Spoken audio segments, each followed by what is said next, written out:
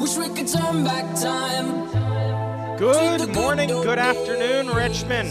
What's going on? I'm Adam Epstein. You're listening to AWadd Radio here on the new Sports Radio 910 The Fan, now at 105.1 FM. It is Wednesday, October 25th, and I am once again live from Radio Row here in Charlotte, North Carolina for the 2023 ACC Tipoff. And today we cover the men's basketball teams. Of course, we'll focus on UVA and Virginia Tech, but we've also got some really cool interviews lined up with athletes around the ACC and head coaches.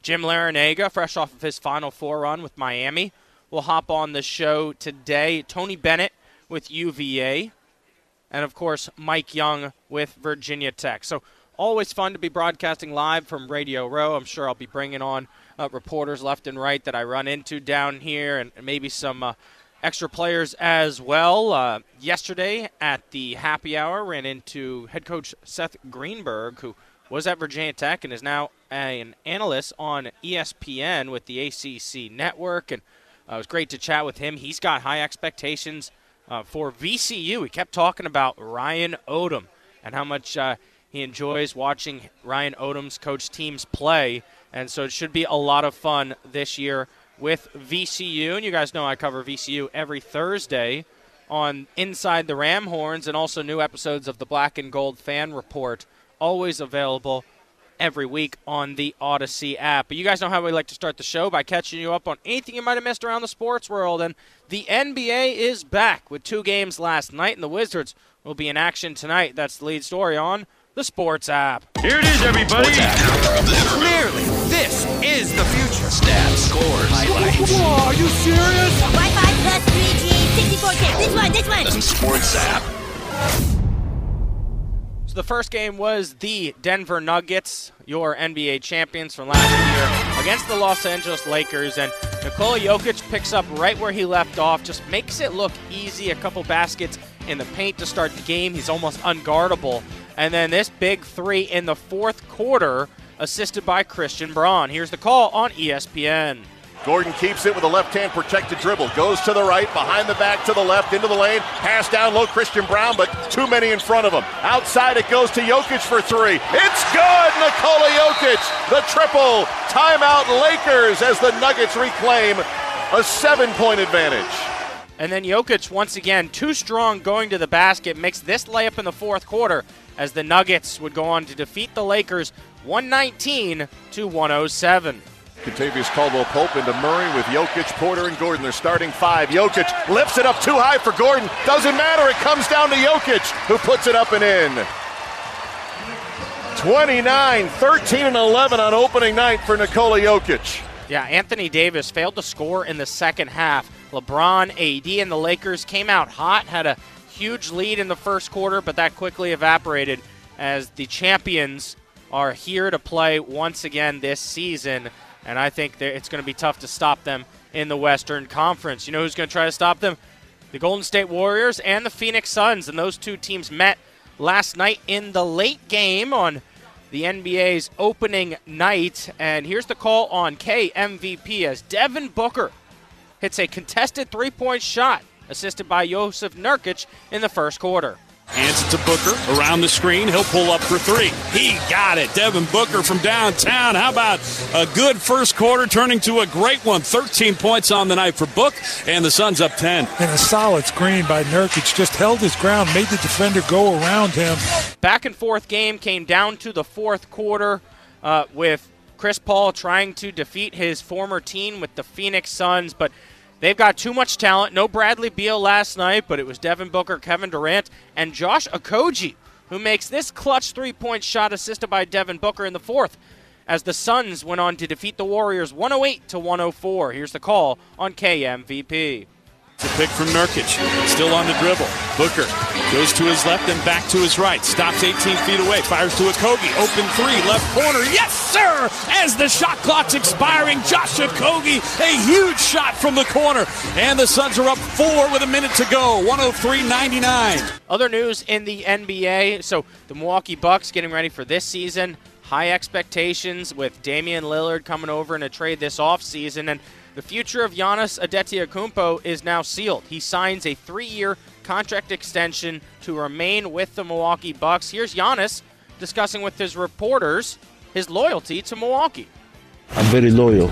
Even though you might hurt me or, do something to me, I always try to forgive you and see the best in you. And when you were there for me in the beginning, I'm there for you for the rest of our lifetime, And for the Milwaukee Bucks organization, they've been there with me since the beginning. They changed my life. They respect me, who I am as a person, what I've done for the city of Milwaukee. And for that, I can't turn my back. Let's move over to Major League Baseball here with playoff baseball in October. It's been fun all month long, and the World Series is set. And that's because of Gabriel Moreno hitting a single to right field, scoring Corbin Carroll in the 5th inning. Here's the call on ESPN Radio. Kicks fires. Swing and a line drive. That's a base hit into right field. Carroll to third. Around third on his way to the plate. The throw is cut off. Carroll is in to score. And now they got Moreno in a rundown, and they tag him out. It goes Harper over to Stott. But the run comes in, and Arizona has taken the lead. So the Diamondbacks would win 2 straight games and advance to the World Series, defeating the Phils in Game 7, 4-2. Here's the final call on ESPN. Sewell, the 1-2. Swing and a high fly ball, right field. Playable for Carroll. Near the line, Carroll under it. He's got it, and that does it. The Arizona Diamondbacks are going to the World Series. The Cinderella run of the Arizona Diamondbacks continues. They're the National League champions, and they knock off the Phillies in 7. Phillies were probably the favorites going into this season after getting the World Series last year and bringing everyone back, plus a few new pieces. But Bryce Harper believes that they'll be ready to come back and fight strong again next season. Here's the Philly star talking to reporters after his team lost to the D-backs in Game 7. We'll be back. We got a great owner. We have an unbelievable president and GM that are going to give us the best opportunity to win and be here every single year.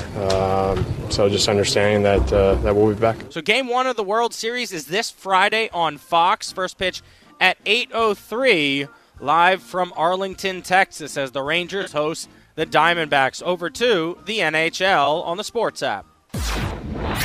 Your Washington Capitals lose to Montreal 4-1 and fall to 1-3-1 on the season.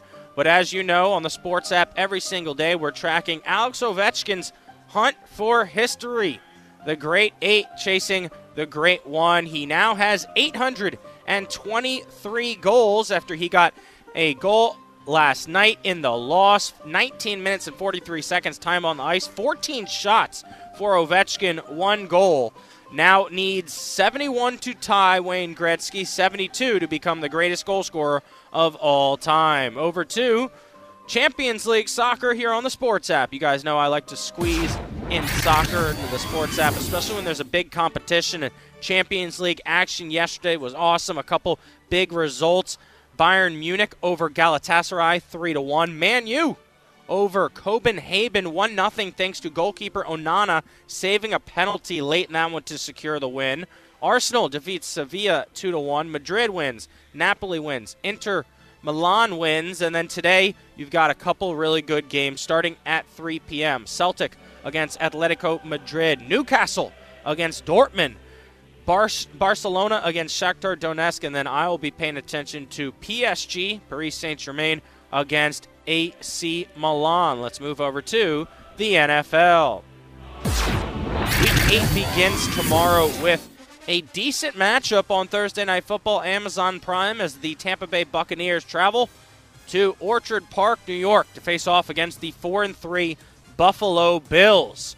Other news in the NFL, Broncos, Kareem Jackson. Remember, he was suspended for another late hit. He had the late hit on Logan Thomas, week 2, that got Logan concussed. Well, Kareem Jackson was suspended 4 games, had the ban cut to 2 games after an appeal. The Patriots, interesting move. They decide to waive quarterback Malik Cunningham after signing him to the roster just 10 days prior. And then a terrible story with the Saints. Chris Olave arrested on suspicion of reckless driving. Police said Olave was driving 70 miles per hour in a 35-mile-an-hour zone. It was a mixed business residential area. The NFL absolutely has an issue with guys driving too fast and reckless driving. It's terrible in this country, and I hate that happened to Saints' Chris Olave, and I hate the response that he gave the policeman when they were arresting him. He said, "Oh, I play for the Saints." Yeah, so what? So what you play for the Saints? You got to follow all the rules that we have to follow. I'm Adam Epstein. You're listening to AWadd Radio here on the new Sports Radio 910 The Fan, now at 105.1 FM, broadcasting live from Radio Row here in Charlotte, North Carolina for the 2023 ACC Tipoff. This trip presented by Cowan Gates Law Firm, huge supporters of the Virginia Tech Hokies. Get in touch with them today, cowangates.com. You're listening to AWadd on The Fan.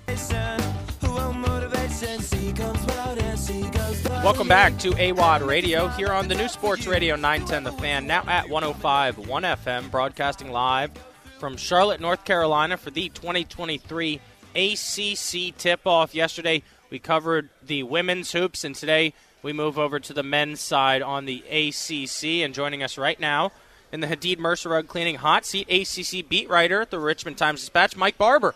What's going on, Mike? It's good to see you. I wonder if we're going to be able to fit any pickleball into this packed couple of days here in Charlotte. I know. I haven't been able to train, and I've got the tournament Friday. Yeah, I really should have been at least your training partner, right? My schedule wouldn't let me play with you, but I should have at least been your training partner for this. I haven't decided. Do I really need to wear a costume? I will say it was the only victory that I had when I played pickleball. I think we went 2-4 in our matches, but we took home a nice prize package for having the best costumes. We were skeleton tuxedos. I recommend it to get into the whole feel for it. All right. I do love Halloween, and I've already decided I'm going as a pirate this weekend. That should be good. I hope we see pictures. My son is Captain America, and he asked me to be the Winter Soldier. I think it's because he just wants to fight me. Yeah, a lot, right. Yeah. But those are the costumes, and they look pretty good so far. He wants to control you because Captain America can control the Winter Soldier. Yeah, we'll see how that goes for him. But you are the ACC beat writer, and we're here at ACC Media Day. Let's start with UVA. Last year, the end of the season, lose to Furman. First round of the NCAA tournament, but I've heard a lot of high expectations as Tony Bennett has kind of retooled and regrouped. Yeah, and I really like this year's roster. I don't know if it's as talented maybe as some of the others, although certainly Beekman and Dunn are NBA guys, but I think it fits together better. I think it makes more sense. You look at pieces, and you know, everybody likes to look at what you do well. I tend to look at weaknesses, and I look at some of the pieces, and I see in their weaknesses teammates that can compensate for that. I'm thinking about Jake Grove, the transfer from Oklahoma, is a really good stretch four. I have some questions about his defense, but Jordan Minor, the transfer from Merrimack, is a really good help defender. So those two seem to play well off each other. And I really like the pieces and how they fit. I think they will work well for what Tony Bennett wants to do. It's interesting. You know, I talked to the guys a couple weeks ago, and they said, hey, we think he's going to let us run more, which is just stunning to hear if you're a Virginia fan, because it's not a team that runs, and nobody's saying they're going to be, you know, the 90s UNLV. But it's interesting that with the pieces and with being a little more guard-heavy and some really good ball handlers, that maybe Tony Bennett will kind of loosen up on the reins a little. Yeah, it's funny. It feels like every year someone asks him about the pack line, then he has this viral quote about it, and it's just so funny because he's already won a national championship with that, so why are we keep asking about it? Yeah, right? It's sort of a stupid topic at this point. You know, for a while it was you can't win, and then he won, and it was you can't win consistently, and then he won more than anybody in the conference was winning, and then it was okay, but you can't win a championship, and certainly UMBC added a ton of fuel on that fire, and then they won a championship, and I guess now the question is, can you win multiple championships? And based on his track record, I wouldn't bet against him. I think the thing that people overlook, because they do focus on the pack and how strong that is defensively, Tony Bennett's best teams are ruthlessly efficient offensively. I mean, that team that won the national title, yes, it's a low possession game, but it was a low possession game because the defense is grinding on the other end. Yeah. Virginia was actually moving the ball, getting good shots, and scoring at a very efficient clip. It's just the way they play defense, there are going to be fewer possessions in the game. That's going to be fewer total points.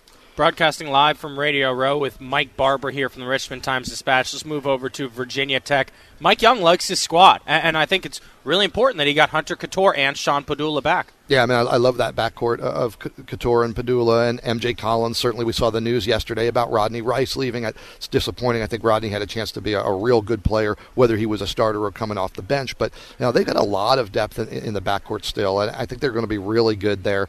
And for Mike, it's going to be the formula that it always is. A good passing team, a team that takes good shots, passes up good shots for great shots, and plays committed team defense. And I think they have the pieces to do that. I think what Mike has built in Blacksburg is sustainable, right?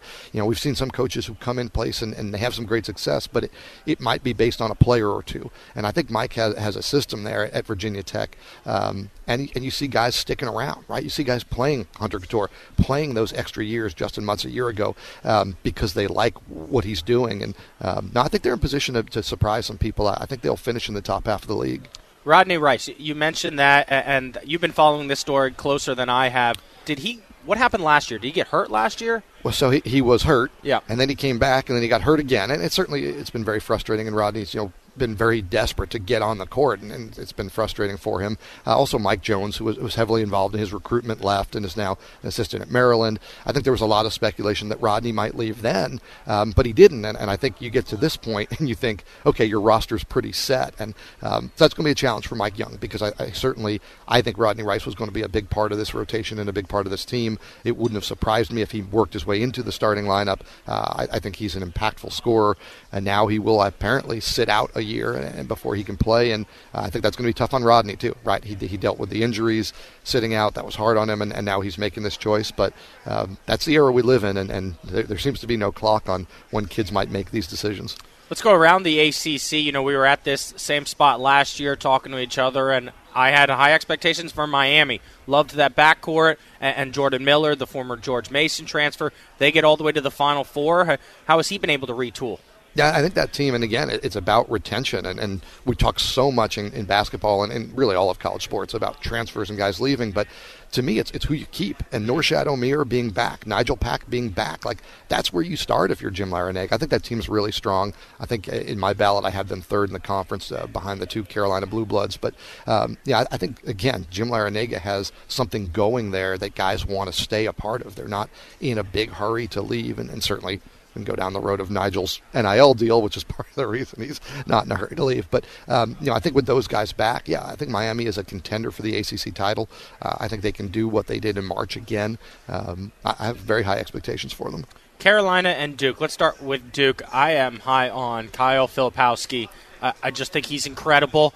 You walk past him and you're like, oh my gosh, did he grow from last year? He's going to take over this league. Yeah, I mean, I thought he was great last year, and just, the all-around play, and that's something, we're seeing it now in the NBA with Wemby, and it's the guys who are that size and can do everything, can put it on the floor, can pass.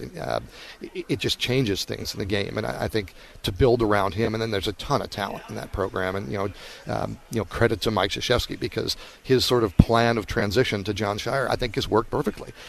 Everybody knew it was coming. Everybody knew it was John. They were able to continue recruiting at that high level. The talent on that team is loaded. They're my pick to win the conference, and Filipowski, is a huge part of that, and some veteran guys who are coming back too, which is maybe the shift, and I don't know if it's about John Shire so much as it is just about the changing landscape, but programs that were kind of heavy one and done are seeing two and done, and maybe even three and done, and they're keeping some of these players, and it just changes how you develop. It changes your chemistry.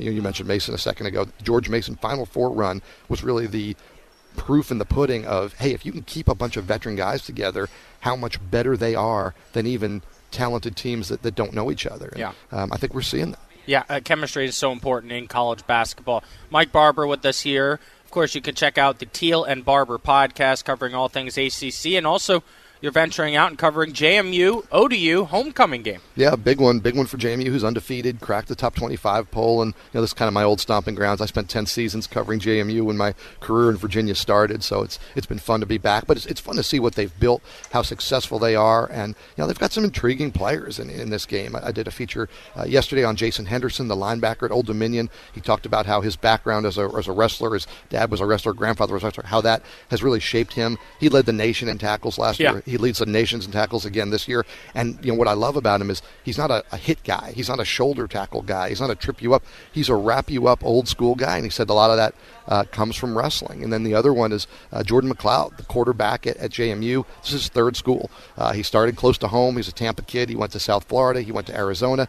Now he's at JMU. And I had a chance to talk to his brother, Ray McLeod, wide receiver for the San Francisco 49ers, late last night. I called me in my hotel room, kind of woke me up, but that's all right. He had good stuff. And he told me this really great anecdote about Jordan and his cousin, who was a linebacker at South Florida, and his brothers, and they all got together when they were little at the park, and his dad would basically make them run Oklahoma drills. And he said it would, kind of beat on Jordan as kind of one of the younger ones, and he said that's where a lot of his toughness comes from. So looking forward to that game Saturday. I think it's an intriguing matchup. Yeah, McLeod's been fun to watch. Because he can run. He also can throw it deep. Reggie Brown, right, has been catching the deep balls for JMU. So, this story has gone national with JMU.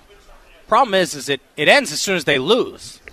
But that's not going to happen this weekend, right? It should be a good one, but it's interesting. And you've seen a lot of the national media jump on the angle of the NCAA denying them the chance to play in the postseason, and to an extent the Sun Belt too. And I understand if the NCAA says you can't play in the postseason, what the spot the Sun Belt is in, but certainly that's unfair. But I really like the mindset of the players and the coaching staff, which is, okay, that's the way it is, so let's just win every game. And you don't have to bang the drum on this topic if you're JMU, because everyone's going to do it for you as long as you keep winning. And like you just referenced, it all comes down to, can you keep winning? And if they finish the year undefeated, man, the criticism at that point of the NCAA I think is going to be even stronger. That's Mike Barber from the Richmond Times Dispatch. Follow his work, richmond.com. Thanks a lot, Mike. Thanks for having me. Yep, you're listening to AWadd Radio on The Fan. Don't go anywhere. Don't change that dial. I'll be right back.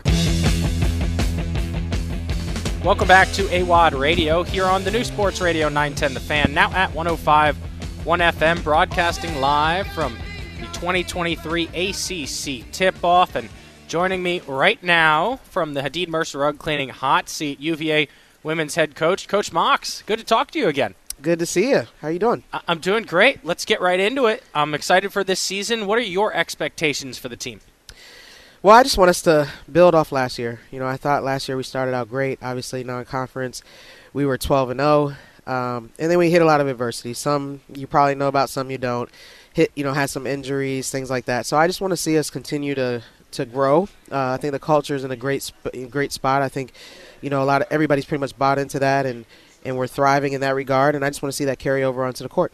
Yeah, I felt that same way when I talked to Sam Burnell about everyone buying into the culture now and building off of that. How do you think that she's improved in this offseason?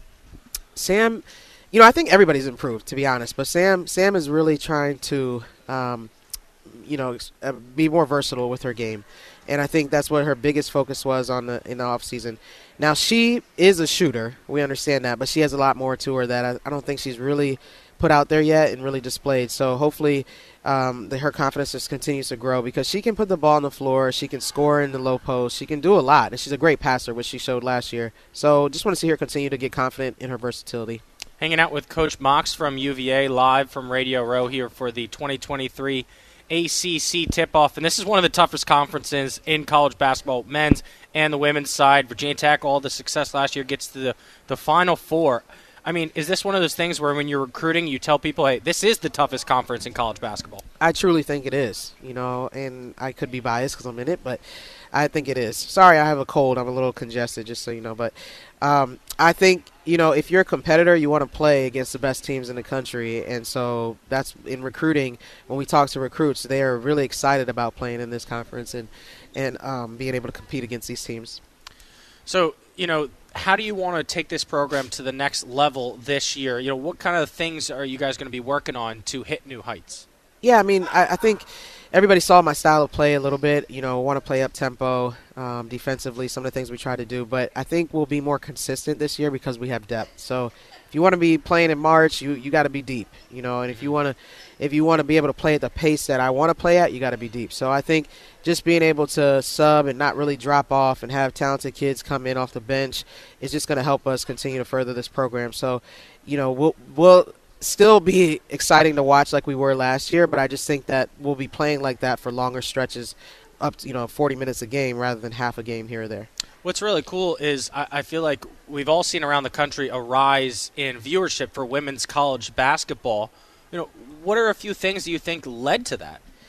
Yeah, well, I mean, I think, one, we're just more visible now. More media coverage. I mean, in the professional realms, I thought the NBA, they've done a great job just promoting women's sports, women's basketball, WNBA, even college. You see LeBron, he'll be tweeting about college women's players, things like that. So that helps us get more viewership and just more notoriety. But then also when people watch, when they tune in and you see, on the biggest stage in March Madness, you see women that are very exciting to watch and emotional and competing and things like that. It only helps our game grow. Yeah, I think most people would argue that the women's NCAA tournament was more exciting than the men's tournament last year. It's just so cool. Yeah, I mean, I love the fact that people say that, especially even coming from a man saying that. I think that's really cool. And I think, men's basketball is always going to be exciting to watch. It's just that now that people see, oh, well, women's basketball is exciting to watch too, we're just garnering more attention and more fans. But we've always been exciting to watch. It's just that we weren't as visible. We didn't have as much coverage. But now that we do, I think, people are seeing what we've seen all along. What changes have you made in the roster from last year to this year and taking advantage of the transfer portal? Yeah, we have 6 incoming kids. Our 8 returners, have gotten better, and they put in a lot of work. Obviously, understand expectations, standards, the culture, defend the culture. The 6 incoming kids are obviously very talented, and they came here for the culture, for myself and my coaching staff and our players and the environment that we've created here. So not only are they talented players, from Kamora Johnson, who's a McDonald's All-American point guard, to Olivia McGee, who's very highly recruited too. Those are two first years that are coming in, and then we have a first year from Sweden, Odessa Noyen, who's coming in, a post player, and then we had some notable transfers. Paris Clark from Arizona, who's a former McDonald's All-American, Jillian Brown from Northwestern, and then Taylor Lauterbach from K-State. So we brought some height in with her. She's 6'7", and some really dynamic guards. So I just love what we've added to the roster, and like I said, I think we have 14 players that can contribute. You're listening to the new Sports Radio 910 The Fan, now at 105.1 FM. I'm from Northern Virginia, but I went to school in Richmond at VCU, and you've had a few interesting stops throughout your coaching career. What was your time in Richmond like? I loved Richmond. I love the state of Virginia, but Richmond was cool. That was my first stop actually out of college. I was a GA at VCU, and then I coached there for 2 more years. But no, I mean, it was great. I was closer to home. I grew up in Northern Virginia. Where are you from? Fairfax Station. Oh, Fairfax Station. Okay, I grew up in Herndon. Okay. So close by there. So it was great to be close to home. But then also I thought, VCU was at that time, the men's basketball had that place kind of rocking, and so it was a basketball city at that time. And I haven't really been back in years, but it was a nice time there. How did that experience set you up for success the rest of the stops you made? Well, that was my first job where I really started to get better. Study my craft, really just hone in on all aspects coaching. Like I was right out of college, so it just prepared me for the next job, and so I was able to get to the Big Ten after that and just kind of keep going. But VCU is always going to have a place in my heart because it was the first. Mm-hmm. That's awesome to hear. What's going to happen this season that's going to make you happy as a head coach and make you feel like it's been a successful season? Because I always talk about every year ends for a loss for every team except for one. Yeah. So you're going to end on a down note. But what would have happened throughout the course of the season to make you feel like it was a success? Yeah, I mean, I just want us to compete and be consistent, continue to get better every day. So I'm not looking at certain teams on our schedule. It's just literally from the first game, I want us to get better. We're going to take it one game at a time. Mm-hmm. Hopefully we can repeat our non-conference run from last year. But if we don't, doesn't mean it wasn't a success. No, we have a pretty tough non-conference schedule, and we play in a tough conference. So I'm not really putting a certain number of wins behind it. I just think, I have a really good team. I love this team. I love them on and off the court, and I'm really optimistic about what we could do this year. Should be a ton of fun. Thank you so much for joining me. Thank you. Yep, that's Coach Mox at UVA. I'm Adam Epstein. You're listening to AWadd Radio on The Fan.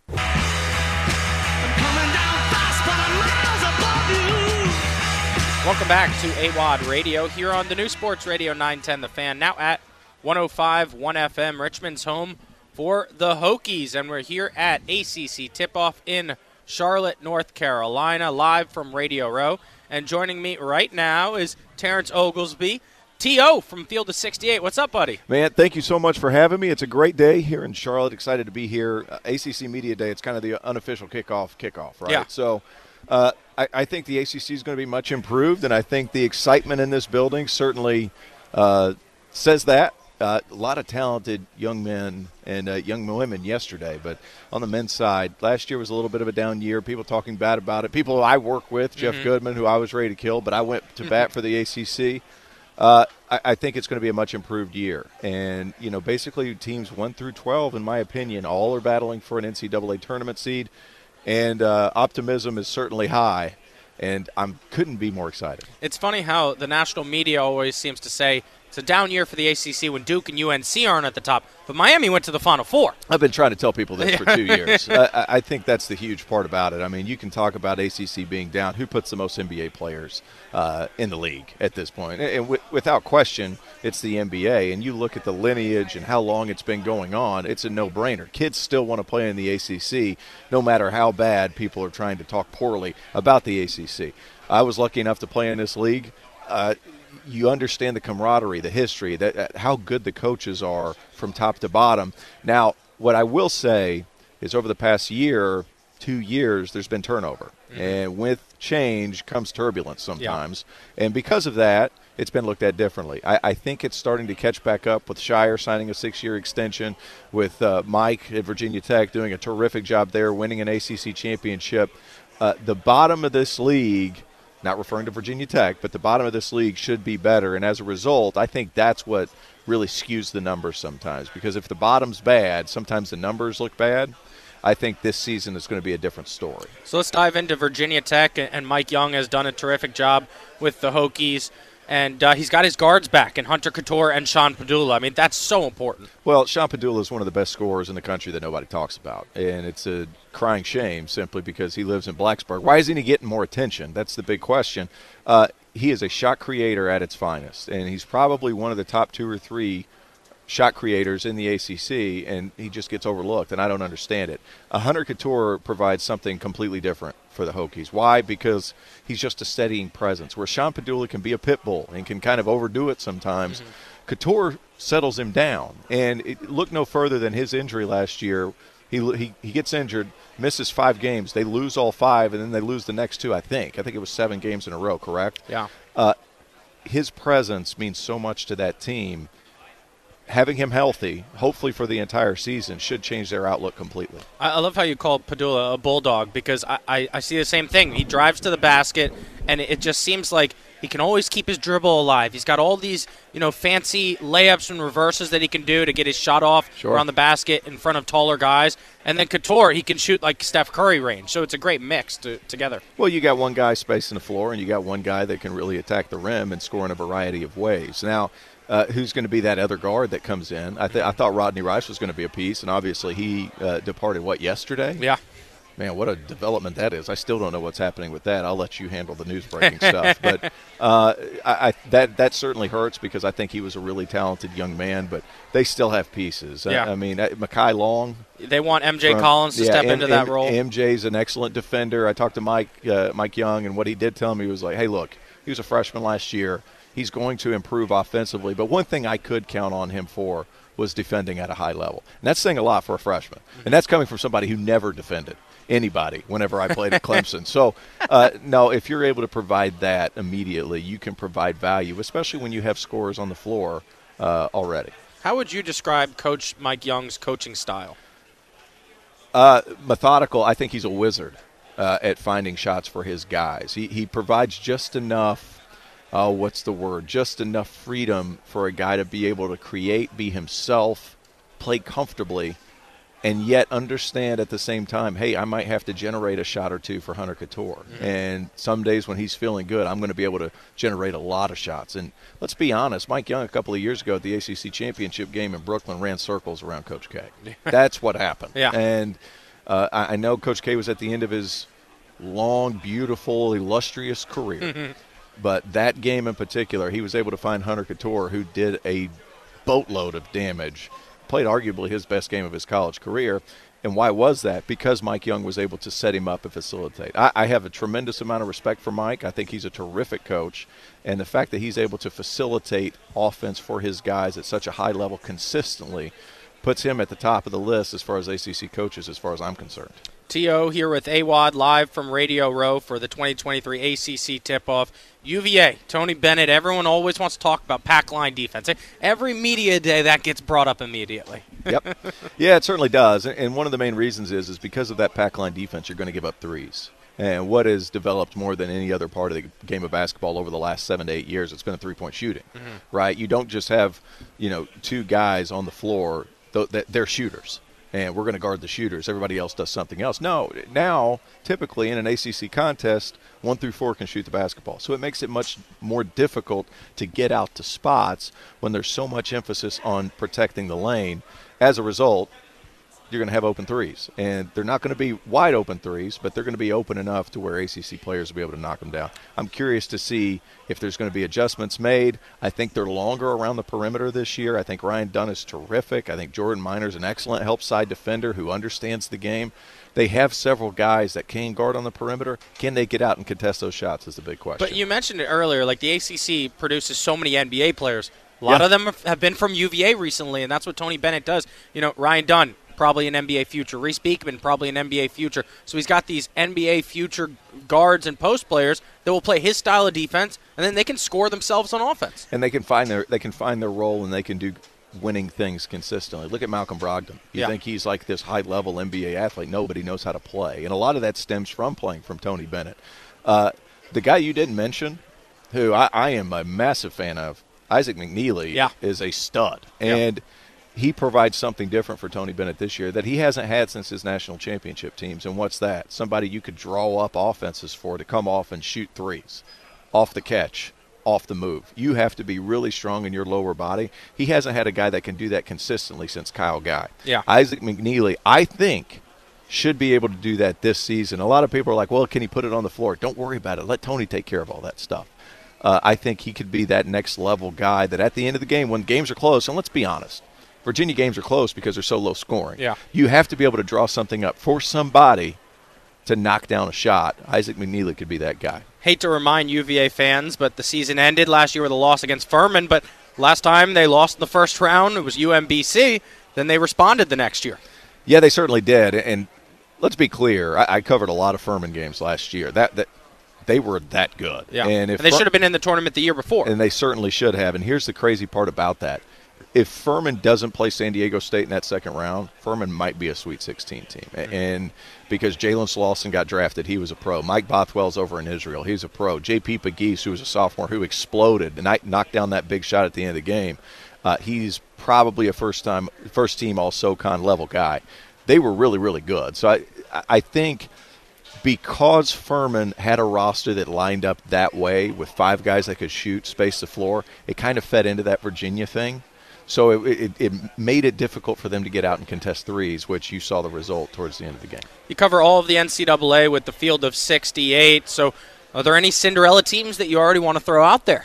You know what? There's a few teams I'm higher on than most. Okay. One is my alma mater. I think Clemson is going to be very, very good. Gerard comes over from Syracuse, right? He certainly does, and he's one of the reasons to be excited. But the other two, Chase Hunter is the most underrated guard in this league. I had him voted on my preseason all-conference team, and I think he's going to add some validity to that claim because he averaged 14, 4, and 3 last year, and nobody talked about it. He's really, really good. P.J. Hall is a top 3 player in the ACC. That's 2 guys that you know from day one are going to be really good. And if everybody's able to stay healthy, that team has depth, that team has length, and they have shot making. I would watch out for the Tigers. Of course, you look at Duke, you look at Carolina. Elliot Cadeau is going to be a perfect potion to what Carolina was missing over the last couple of years, a freshman out of New Jersey by way of Sweden. Like, excellent play creator for others. That's something they've been missing. Such an intriguing league this year. It's going to be really, really fun to watch. Well, T.O., thanks for stopping by, man. I appreciate it. No, absolutely. Thank you for having me. And Virginia Tech and Virginia fans, I think it's going to be an exciting year, if nothing else. That is Terrence Oglesby from the field of 68. I'm Adam Epstein. You're listening to AWadd Radio on The Fan.